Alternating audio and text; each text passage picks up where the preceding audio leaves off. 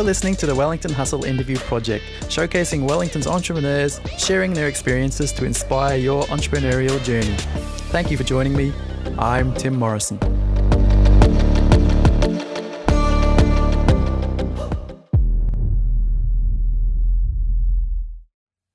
It's October 2020, and in this episode of the Wellington Hustle Interview Project, I sit down with Lotty Roberts.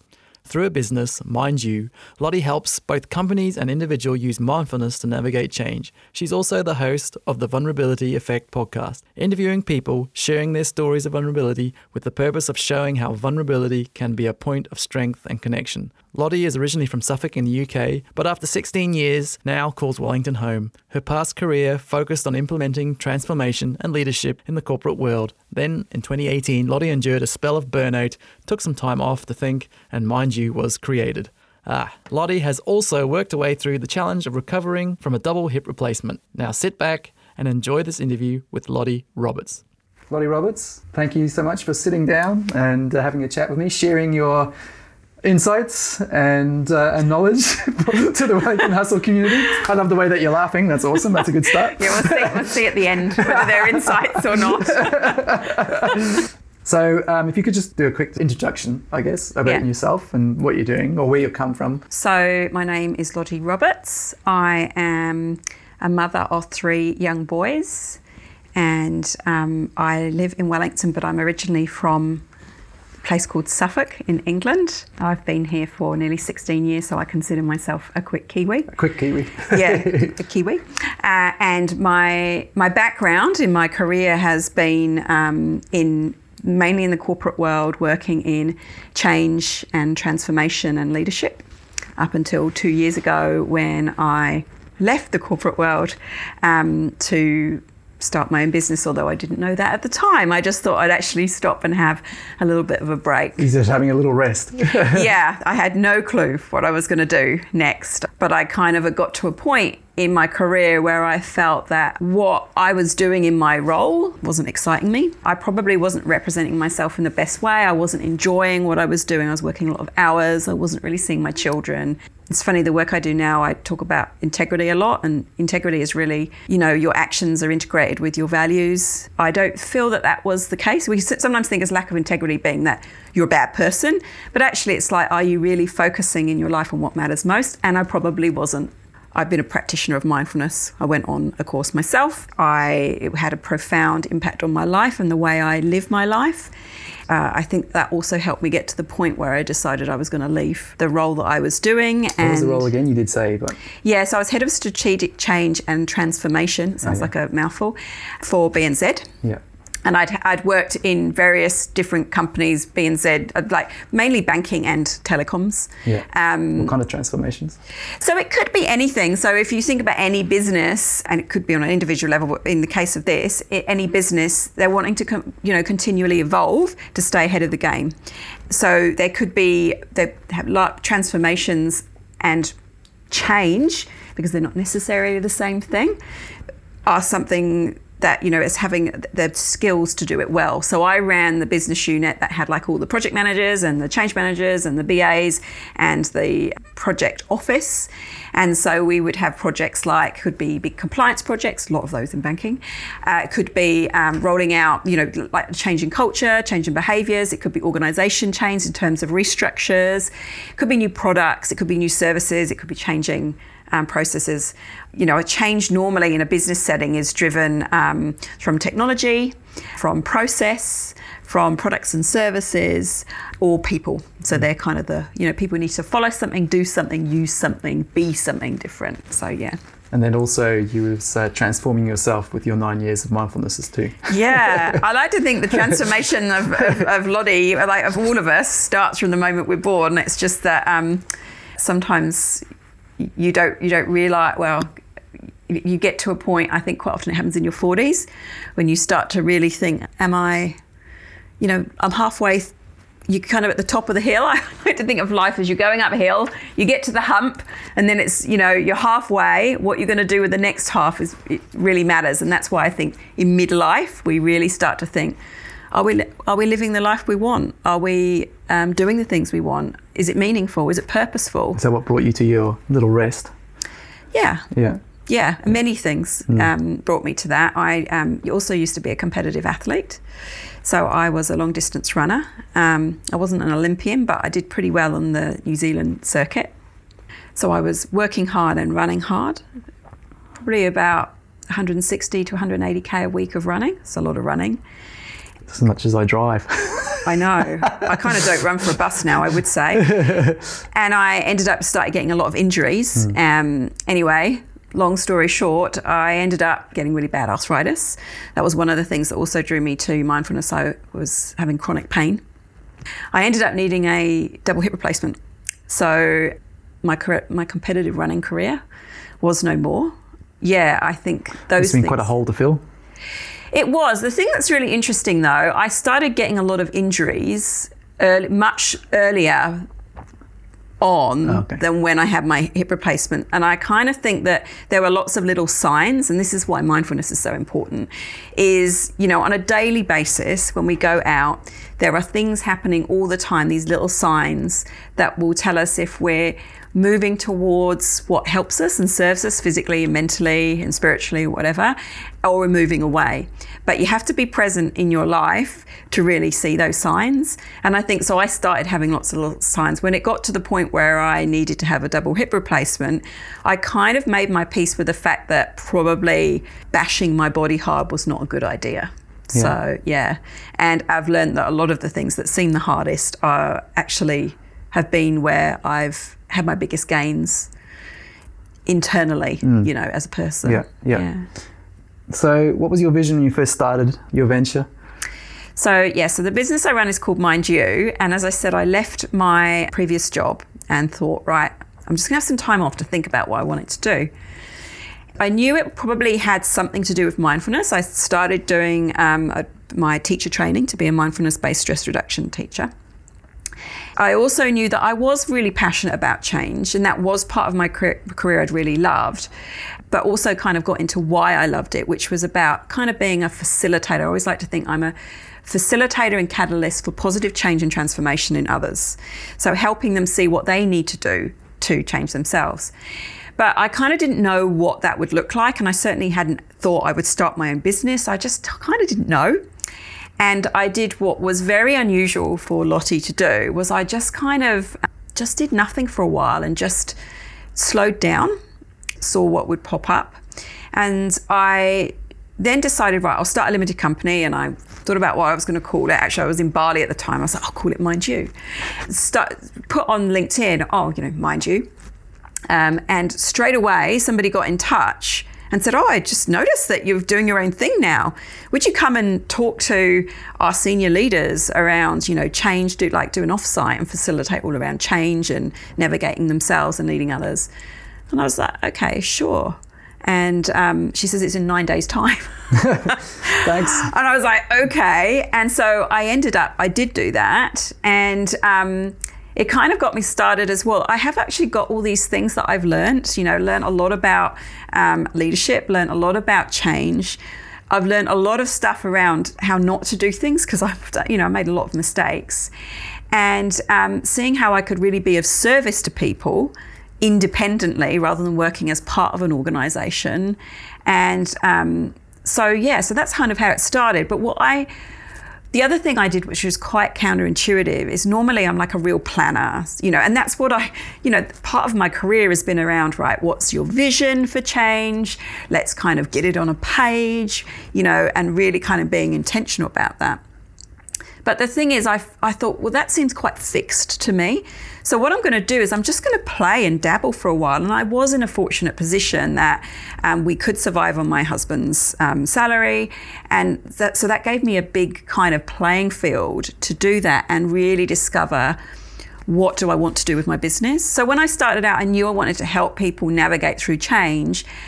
But what has evolved is probably I help people a lot more from a internal point of view of self-reflection, is what I'm doing helping me, and how can I be more present in my life. So bringing mindfulness, I quickly started to see that mindfulness and change, I always say mindfulness and change go together like cheese and crackers, because change done well is mindfulness in action. So I saw this as being probably a little different, but something that would be really helpful to help people and organisations land change better. And so really in everything I do, and it's got lots of different aspects to it. I do a lot of work around emotional culture. How do you want to feel at work and not feel? I do independent mindfulness work. I do some coaching. I do some, like change courses and mindful leadership. But all of those, although they seem quite different, they're all trying to achieve the same thing, is to help people to navigate change, because change it's there. It's the one thing you can't stop. It will happen all the time. There's a beautiful quote that I love, which is by Jon Kabat-Zinn, who actually designed the mindfulness-based stress reduction program, called You Can't Stop the Waves, but you can learn how to surf.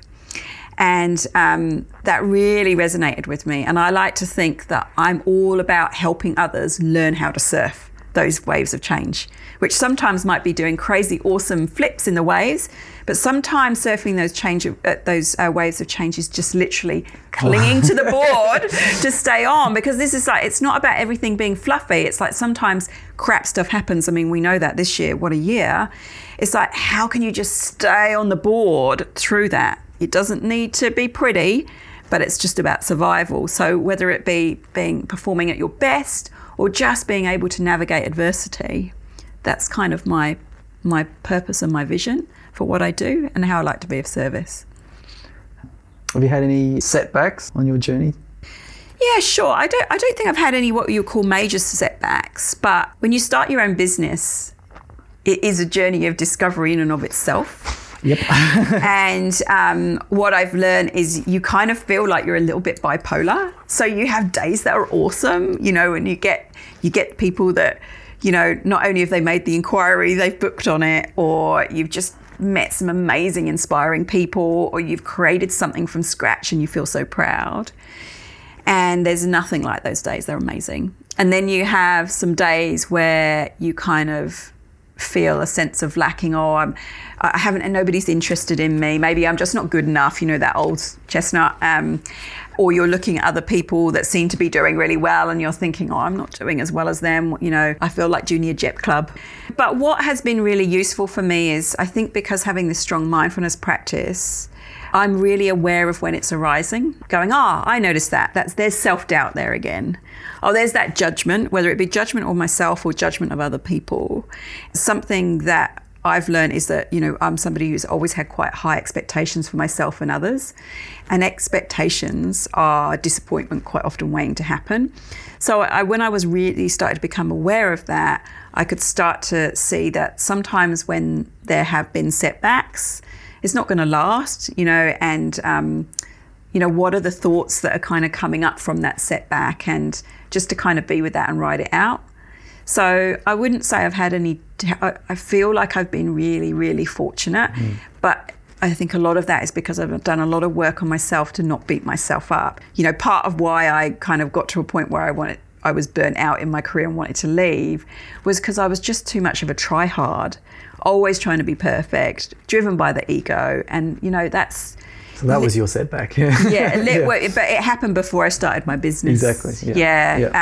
I just, all of these things that happen, like I say, going through a double hip replacement, I've been through divorces and things like that. All of those things were setbacks, but they have ended up being things that have really been a point of growth for me, which is why I'm really passionate about the subject of vulnerability and being with that and seeing what you can learn from that. Did we talk about that in the venture? No, so I haven't. So the other thing that I do on the side, I've got loads of little side hustles. See the connection, Wellington Hustle, side hustle. So I also run a little podcast myself called The Vulnerability Effect.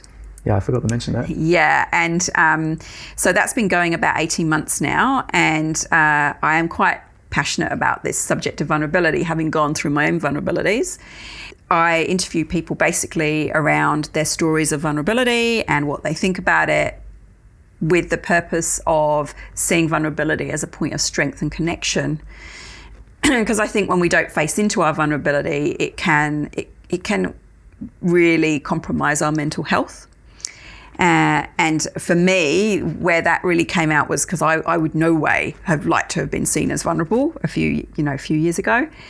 And then I was asked to speak at a Mindful Leaders Conference, because at the time I was, in the leadership role.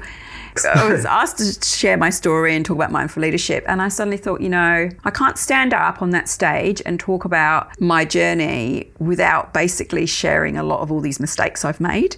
But I'd always kind of wanted to show up as like shiny, awesome Lotty. I was like, no, I've got to be real. I think I was in leadership a long time, but I don't think I was always a great leader. I pushed other people as hard as I pushed myself. And, I broke, so I could have possibly nearly broken them. I possibly wasn't the best listener. I wasn't sometimes the most present. So I had to kind of share all these things, and I did that on the stage and actually got off the stage, felt physically sick and thought people are going to think I'm so naff now, But I had to do it because I needed to have that integrity of really, being honest and authentic, true to myself. But actually the opposite happened. All these people were like, that was like, thank you for being honest, because what you were saying is what we feel inside, but we're too scared to say. Then I was also doing a lot of work around reading around Brené Brown. I was like, I think there's something in this. And we did a little event which was called the Vulnerability Project, where we got some people to share their stories of vulnerability. It was a sellout, people loved it and they wanted more, which is why I ended up doing the podcast. Yeah. Was there a time that you wanted to give up? Yeah, so I've had some kind of real low points. So, when I came to mindfulness, I was suffering from chronic pain at the time. I actually now know I've got an autoimmune condition called psoriatic arthritis, which basically, the way I've described it, sometimes it feels sometimes like my body is rotting from the inside out. But I'm actually in quite a good space now. I've done a lot of work on my general health, and the mindfulness actually really helps the condition as well. 9 years ago, or 9.5 years ago, when I was in a lot of chronic pain. I had injury. My whole pelvis was inflamed and arthritic. I was told I wouldn't be able to run, but they got no idea when I was like, well, so how long? Am I laid up for 6 weeks? They had no idea. And I was also had a young baby. I had 2 children, and my second child was 5 months old. And I was completely burnt out, and I started suffering from postnatal anxiety and depression. And what had served me up to then was just always being busy, and I could never sit still. And I went and saw a counsellor, and the counsellor said, have you thought about mindfulness? I was like, what's that? She was like, she kind of described it to me, and I was like, I kind of don't get it. And because I'm such a good student, I went home and I researched the word mindfulness. And I was still like, this is really weird. I'm still not getting what this mindfulness thing is. Being present, accepting what is without judgment and all that. But I just so happened to be sitting in a waiting room for an appointment and saw a flyer on the wall saying 8-week mindfulness course. So I signed up immediately, being a good student as I am. But I have to say, probably, what got me to that point was I remember driving along in the car, feeling totally burnt, physically exhausted, in pain, such mental anguish. And normally, because I always see myself as a very resilient, strong person, but all of my go-tos didn't work. And I was kind of just searching for something that would make me feel better. I didn't want to take antidepressants. I've got nothing against them, but I just didn't want to do that. And I had to stop the car and pull up in a lay-by. And I had 2 children in the back. And I felt like I'd literally been sucker punched with a bowling ball in my stomach. And I was just like, the way I'm living my life's not really working. I need to do something different. And that would probably be my lowest point. I don't know if you call that giving up, but I literally just didn't know what to do. I had no idea. I just literally, and I basically cried, in a lay-by for quite a long time with the kids in the back going, the baby didn't, but the 3-year-old was like, Mummy, what's the matter? But I think if I think about my lowest point, that was my lowest point. Like some people go, well, wasn't having a double hip replacement your lowest point? And I was like, no, not really, because I had this resilience and the practice that had helped me. I've had little wobbles in my career where you think, oh, am I doing the right thing? This seems like so much effort. But what I've realised, it's just your mind, your thoughts and your feelings, sometimes you're going to have funky days and they pass. Because I've kind of got that knowledge now, nothing ever feels as low as it probably would have done in the past. Yeah. What traps have you fallen into? Have you fallen into any traps since? I think the trap I have to be really aware of is one, comparison. Yeah. You know, I have a saying, comparison's the thief of joy. It's not my saying. I stole it from someone else. And so, you know, I was saying when you compare yourself to other people and what they're doing, it's like every time you're doing that, you're, one, not really celebrating what you have to offer. And it's just not helpful, you know. So I'm really aware now of that comparison habit that I could have had in the past. Really dampening down the ego. You know, I think what got me into a position in my career where I had climbed the ladder and I got to, people would have seen me as being successful, but I didn't feel successful, was because I was driven by my ego of, oh, I don't really think I would like that job, but it will look really cool, or it's a really good position. So I think the traps that are always there in the corner, if you don't manage them to become aware of, are those things around comparison and ego, and also just like being hard on myself. I always prided myself on being incredibly diligent, disciplined. You know, if you ask Lotty to do something, I'm going to do it and I'm going to ace it. I'm going to overachieve, you know. But that's actually like burnt me out and exhausted me. So something that I do a lot of work with my clients around now is this term tender discipline, because the word discipline needs to be a disciple unto yourself. My view of discipline was more like being a boot camp instructor to myself, you know, like a real taskmaster. So if I'm going to be a disciple to myself, I need to be much gentler, much tenderer. And even when I look at like things like my to-do list, I do what's called a tender to-do list, and say, you know, well, if I'm putting like 50 things on there and there's no way I'm going to achieve all these this week, and then I'm just going to feel rubbish. So why don't I just take a few of those things off, focus on what matters, and also what do I need to put in there that's going to really help me perform better and feel better. And we do an exercise on MBSR, which is called Nourish and Drain, where I get people to write down everything that they do in a typical day and then put an N or a D next to it based on whether it nourishes or drains you. It's quite an awakener for people to go, oh my gosh, I've got loads of Ds. Well, one thing is, how can you put more Ns in? But also, how are some of the Ds, the draining things, could they be Ns? So for example, my children, I could see them as a drain. And indeed, when I've been working 50, 60 hours a week, traveling up to Auckland all the time, I did see them as a D on the weekend because I was exhausted. But now they're such an N to me. They're such a point of nourishment and play and presence, and I feel good about the fact that I've seen that, and I feel a much better parent because of it. What inspires and motivates you? I get inspired and motivated definitely about being of service and helping people. So at the end of the 8-week courses that I run, seeing people, the insights that they have. So I think I get inspired and motivated by people's capacity to change. Like that does really, like everybody has got the capacity to change in a positive way. And if I can help them, if I can be a little bit of a North Star, and again, it's like I'm not an evangelist about this. I don't like to think I'm the secret ingredient, but if I can help people see that they have everything they need, then I find that really inspiring. I've got people that I'm inspired by as well. Actually, I've just been doing some work recently around what your creative ancestors are. It's on a course that I've been doing, and looking at, you know, who are people out there that really inspire you, dead or alive. And so I'm really inspired by people like Vidyamala Birch, who has gone through real adversity and is in chronic pain and has brought so much her gift to the world and really helped people. I'm really inspired by people that just really bring what they've got to say in a really non-judging, beautiful way and help others get insight. So people like Sharon Salzberg, Sebene Selassie. So you can look some of these up. You may or may not have heard of them.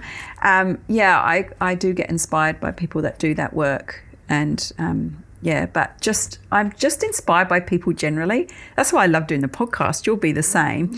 You meet all these people, everybody's a little bit different, but actually we've got way more in common than we have got different. We're in a society now that keeps focusing on the differences, but actually even this pandemic, we're so interconnected. Yeah, just spending time with other people's energy, I find that quite inspiring. Yeah. Breakthroughs. Can you describe a breakthrough that you're particularly proud of? I think right now I feel like I'm like having a bit of a breakthrough, to be honest. So these two, it's been 2 years since I've been doing my own business. As I've said, there's highs and lows, you have the days where you get lots of work in and you feel like you're so creative, and then the days when you're like, oh, this is just so tiring.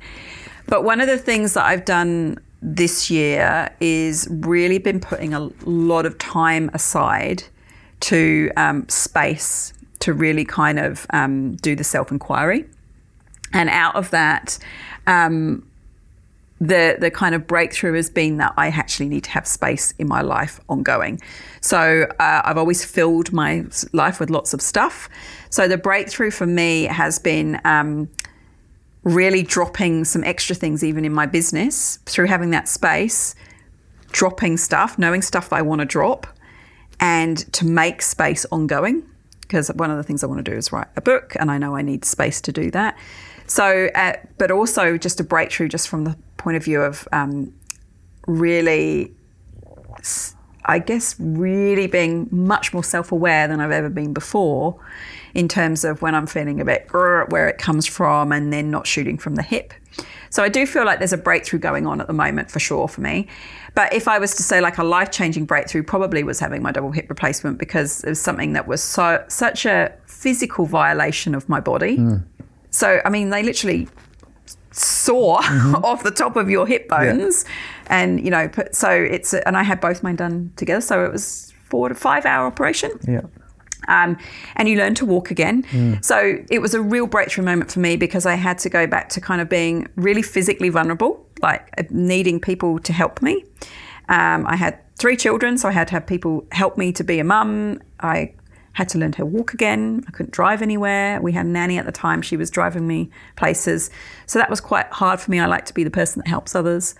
I had to really kind of be patient in terms of building myself up again. So like I've always gone at things, tried to accelerate, learning something or healing from something. But this, I had to be quite patient. It took me, within 6 weeks, I was actually walking 10K again. But I did that through actually going really slow. So that's the other thing that, that taught me, is like going slow, profound stuff happens. And 3 months after, I climbed the Sydney Harbour Bridge. But I would say, probably proper recovery was 6 months in terms of being able to just do all the things I could do. And I've got a very full life now. Like, thank God for modern medicine, because bad arthritis is no fun. It's like having broken glass in your joints. What do you see as being your biggest lesson? Well, I think it's just been a recurring lesson that I've had to go over and over again, because obviously I'm not the A+ student I was hoping for, to just, it's that tender discipline, to really look after yourself, and to take time and space. How important time and space are. Oh, I tell you, the work that I do. So when I do emotional culture workshops, I ask people, what are the top ways you want to feel in the workplace, and the top things you don't want to feel in the workplace? And in every single workshop I've done, overwhelmed has come up in that it's how I don't want to feel, but I realize it's a reality, it's going to happen from time to time. And overwhelm is a problem just generally in the world, but definitely in the workplace. To-do lists, for miles. We've also got all these expectations. Everything's so fast-paced. And, we've got some real complex problems to solve in the world now. And the only way we're probably going to solve them is to create some space to just sit and think. I mean, there's very rare that I'll have literally nobody that I work with will have spare days in their diary where there's no meetings and no, just to kind of sit and think, So I believe that's been my biggest lesson for me, but it's a lesson I'm trying to get people to realize, that give yourself space.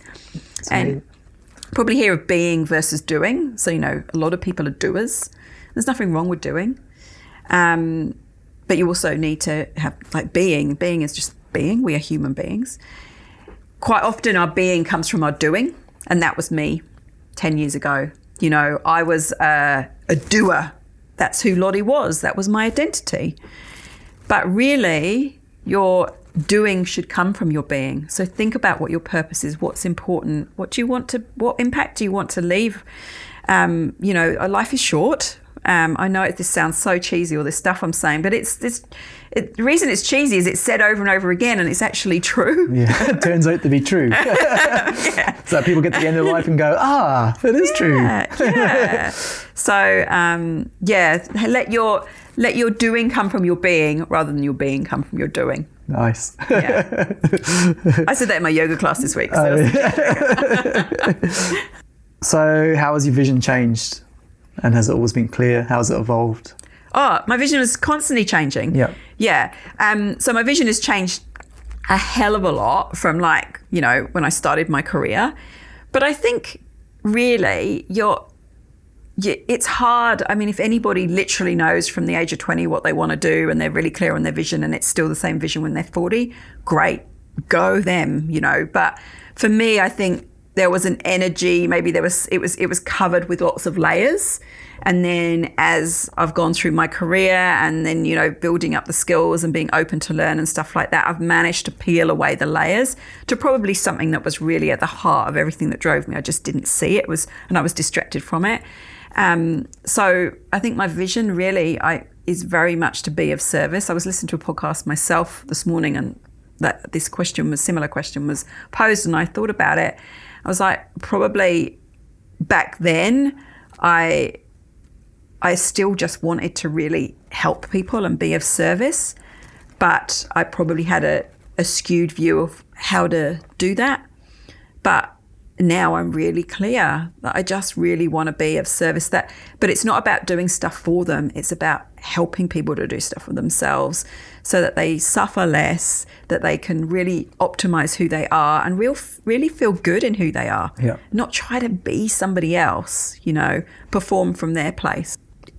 Having reflected and gone back, imagining me as a 15-year-old or a 20-year-old or 25-year-old, I think I'd always had this real desire and felt and belief that I had an energy that could help people, that could get them to shift from maybe being paralyzed, stagnant, confused, and to then see that there was something that they could do to shift them out of that. But I just didn't know how I could do that. But I think I've always, probably now I reflect back, had a belief that I could do that. Now I'm getting much closer to figuring out, what I need to do or how that comes out of me. And it's not, for me, it's not being a leader in a corporate role. Again, 10 years ago, I'd always said that, I'm a leader. Well, maybe I am still a leader in some kind of way, but I'm not I don't lead a large team anymore.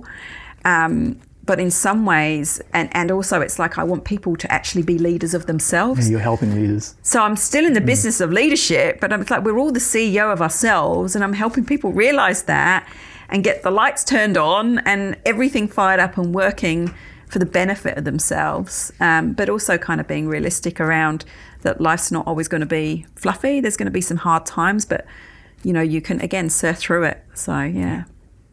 What would you do differently if you had to start again? I kind of get an ejection of all this self-awareness back in my 20s. Just that constant trying to be something else rather than being happy with what you've got or what you are. So I think I would have just not given myself a tough time, always feeling like I'm not cutting it, or I'm not quite good enough, or I'm not quite getting to the bit where I want to get to. So I just think I would have been a lot gentler on myself. And a book that I'm reading at the moment, it's just a small book. I think it's called The Book of the Human Shadow. And the second section's called the Large Bag We Drag, or something like that. And it basically comes from the premise of when we're born, we're kind of born, we're completely whole in ourselves. And then as our parents might say, oh, don't kick your sister, which obviously you don't want to kick, and don't do this, and don't talk when other people are talking. And you start to kind of hide bits of yourself because you think you shouldn't have them in this bag. By the time you get to your 20s, you've got this huge bag that you're dragging. And you meet someone else who's got their own bag that they're dragging. And you're both dragging this bag, and you're a sliver of what you were, because there's all these parts of yourself, your shadow self, that you put away. And so I think I would have emptied that bag much sooner. I feel I'm emptying it now, gradually. And the fact is, we all have a shadow side. We all have a light. The brighter the light, the darker the shadow. And so I think it's really about just accepting my whole self. And I don't do it every day. I'll still beat myself up sometimes, but I'll notice when I'm doing it. That's the end of my questions. So most important thing for anybody who would want to find out more about what you're doing and the Vulnerability Podcast, is that what's it called? Yeah. Vulnerability Effect. That's it, yeah. Where would they go to find more about Lotty? I do have a website, www.mindyou.co.nz. So you can find out a bit about me there. I'm actually getting it rebuilt, but it's got all the basics on there. You can also email me at lotty@mindyou.co.nz. Then the Vulnerability Effect podcast is on iTunes, Spotify, all those kind of platforms. Everywhere. I am on Instagram, random handle, @BionicYogini. You can probably see that. And I've got a Mind You Facebook page, but I don't think anyone ever looks at it unless you pay heaps of money on marketing nowadays. So, if people want to reach out and have a chat, virtual couple, whatever, just please do. Like I said, I love catching up with people. And they might have a story of vulnerability they want to share as well. Exactly. Awesome. Cool. All right. Thank you very much for sharing. Cool. Thank you. And I think that's a wrap. Yeah. Great. Thank you, Tim. Hey Lotty, thanks again for sharing your story with the Wellington Hustle community. My takeaway from your interview was the importance of letting my being guide my doing, not my doing guide my being. Makes me think of how I should be leading by example to guide my girls. For you, the listener, what have you taken away from Lottie's interview? Please share in your comments over at the Wellington Hustle website. I'll be adding links here for all the resources mentioned in the interview. You'll also find Lottie's contact details if you want to reach out and start a conversation. Just head over to the website, wellingtonhustle.co, and you'll find Lottie there. If you're enjoying these interviews, then please spread the word, share with your friends, and leave a 5-star review on Apple Podcasts. This will really help the Wellington Hustle Interview Project be found by others. If you're interested in being interviewed for the project, or you have somebody in mind that would be a great fit, then please send me an email on tim@timson.co, or head to the Timson Co website, click on the Wellington Hustle link from the menu, and choose Join Wellington Hustle from the drop-down. Thanks so much again for listening, and until next time, keep on hustling.